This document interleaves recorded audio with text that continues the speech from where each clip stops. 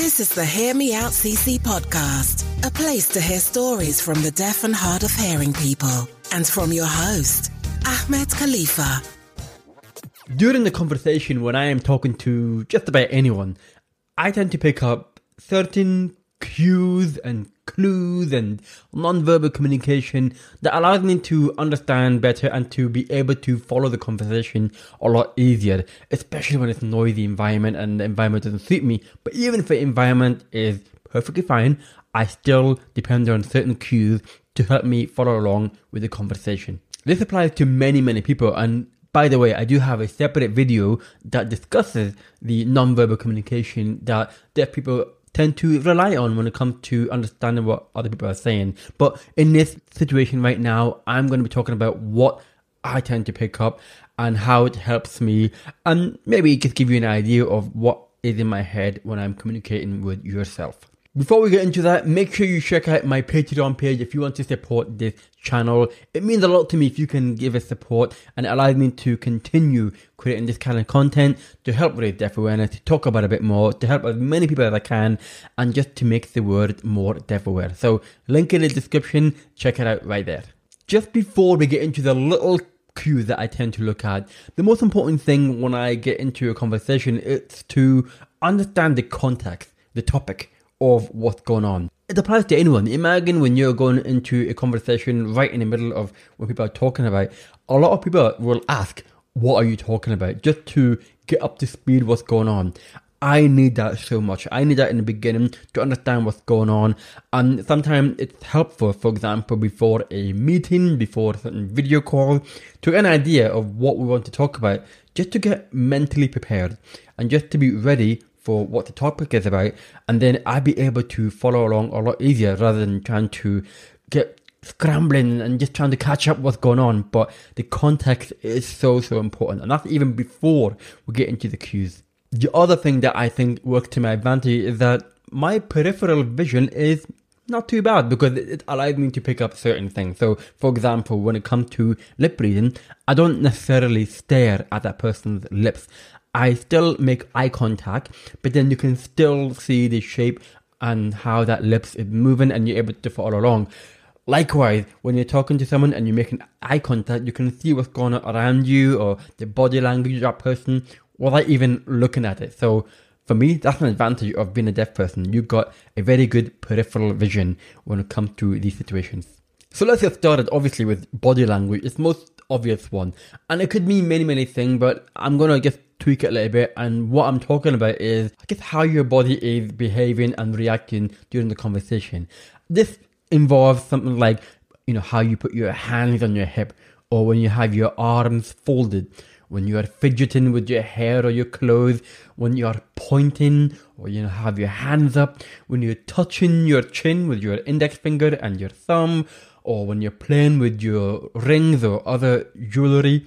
All these things tell me different things. So for example, it's quite obvious that when you have your arms folded, it's quite a defensive language. And that is without even saying anything, that when someone's talking to you and you have your arm folded, it is quite defensive, and it's not very warm when you feel like that. Likewise, when someone has their traditional, thinking face, sometimes they put their hand on their chin and they rub their chin, maybe they stroke their beard or their mustache. All these things give me ideas of what that person is feeling and how they're thinking, and it allows me to work out where the conversation is going. Hand gestures are another thing that I look out for. You just look out for those subtle things that people do to understand what that person is saying. Some things are very easy to make out what they're saying. If it's like big, you move your hand far apart. If it's small, you got your thumbs up and you got your okay sign. But then you got anything kind of like exaggerated movement. Like if you want to keep on moving things forward, you roll your hand forward. And if you want to be like standoffish and you talk about a time where you had to step back, so you put your hands up as well. Those little things can make a big difference. And I'm not saying you have to be like a mime or you have to be fluent in the sign language and be able to sign everything. No, there are certain things that just makes it a little bit easier. And these are the things that you don't necessarily have to force. You don't really put it on. It just comes naturally, like I'm doing right now with my hand. It's just naturally. And that's it. It's a very natural thing for us to do. Just use your hand gestures when you're having a conversation. Just be aware that you don't hit anybody in the face or knock a drink off a table with your hands. Touch is a big one as well. And I'm talking about when people touch you in terms of on your shoulder, or you touch your back, or even things like high five, the hand contact, even how you shake your hand. These little things will also give you ideas of what that person is feeling toward you. So for example, obviously, if someone is pat on your back or had their hand on your shoulder, and then it just makes you a bit more comfortable. That person is warm toward you and feels friendly, and it's just having a nice conversation. So these little touches can make a difference, but obviously there are negative touches as well. So for example, if someone just pushes your shoulder, but in a more aggressive way rather than just a playful pushing shoulder, then that will tell you different things. Eye movements and eye contacts are also very important. So it's quite obvious when someone is having a conversation with you and their eyes is not really focusing on you, doesn't have that eye contact, then that person is either bored or it's not focused, seems distracted, or just rude because it doesn't really care. Who knows? There could be many things depending on other cues and other examples of what that person is doing with their body language. But it can make a difference. If you have eye contact, that person is focusing on you, hopefully, and concentrating on what you're saying. And again, that makes you feel like, okay, I can continue where I'm going in the right direction, and I can play around with that. So these are the few body language that I tend to look out for quite subtly. I don't really deliberately look for it, but it just comes naturally to me. Facial expression is something that everyone is familiar with because it's very universal. Anyone can tell what you are thinking judging by what your expression is on your face.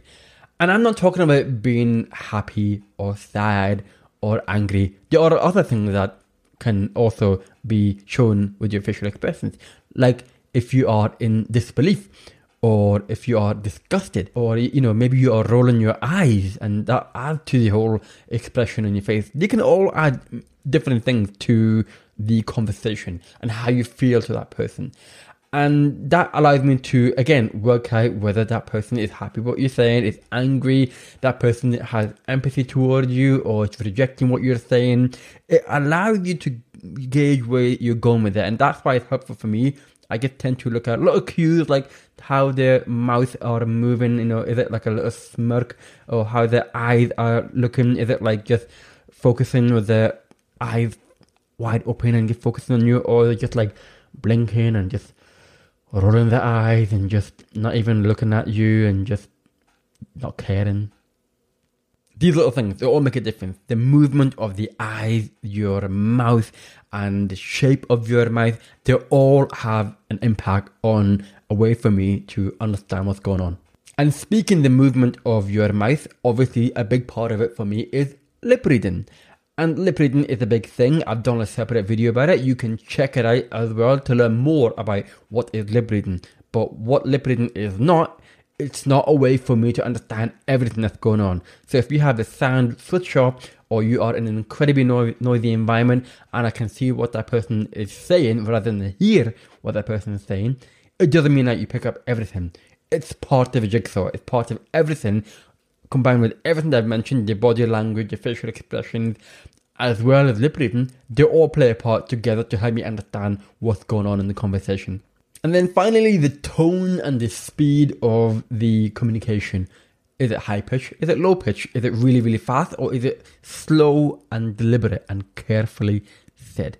They can all make a difference. You can imagine if you're speaking in a very slow way with just pausing in between sentences, it's a very serious conversation.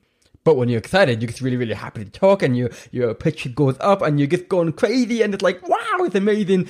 And it can be a bit tiring, but you get the idea of what that person is saying and how that person is feeling, and that allows you to, work out what's going on in a conversation. Nothing wrong with that. It's a natural thing that we all go through. Your voice changes during certain situations. And they will also align with other things, like if you are angry and you can tell that you're angry, then that will also be able to be heard in your voice, because you'll be maybe just have that gruff noise, or you get so frustrated, and that all plays a part in the communication, just like for anyone. But there are little things around that I just connect it all together. And sometimes if I don't pick up every single word, but I connect all the cues together, I might be able to work out what's going on. But like I said, there are many jigsaws put together alongside understanding the context and just using my peripheral vision to work out what is said. Like I said, there's a separate video about what deaf people do in terms of depending on non-verbal communication and how they use it and what they get out of it. There's a separate video about that. But also, it's important to make sure that you are aware that when you're communicating with deaf people, there are other things that need to work in our favor and to just make it easier to have a conversation. So for example, for lip reading to work, well then it will need to be in a well-lit room, because if you're in a dark room, that's not going to work. And obviously it means that not be able to gauge what's going on with the body language. That's a common sense. And then the other thing, like if it's a really noisy environment, then not going to be able to hear anything. But even if it's noisy and you can pick up other things and you can't hear, it doesn't mean that we're able to follow along. It's still useful to have a quiet environment and it's well lit. And there are so many other factors. Again, separate video about that. You can check it out yourself, and hopefully that will help you to learn more about how to communicate with deaf people, hard of hearing people, and just to make it as smooth as possible for everyone, for yourself and for the other person, and everybody will win. I hope that makes sense. Let me know if you have any questions, and let me know what other cues do you tend to pick up yourself. It doesn't matter if you're deaf or hearing. Do you have any other things that you tend to pick up in your own way? Because I've got even more things that I pick up that just allows me to understand what that person is saying, how that person is feeling. Like I said, body language is just something that I tend to pick out quite well in my experience. But what about you? Let me know. I'm really curious to know how it works for you yourself as well. Let me know in the comments down below. It really would be awesome. And while you're there, make sure you subscribe on this platform, and just to make sure that more people are aware of this communication method and just making it easier for anyone to communicate with deaf people. In the meantime, I will speak to you again soon. Take care. Thank you for listening to the Hear Me Out CC podcast, courtesy of HearMeOutCC.com.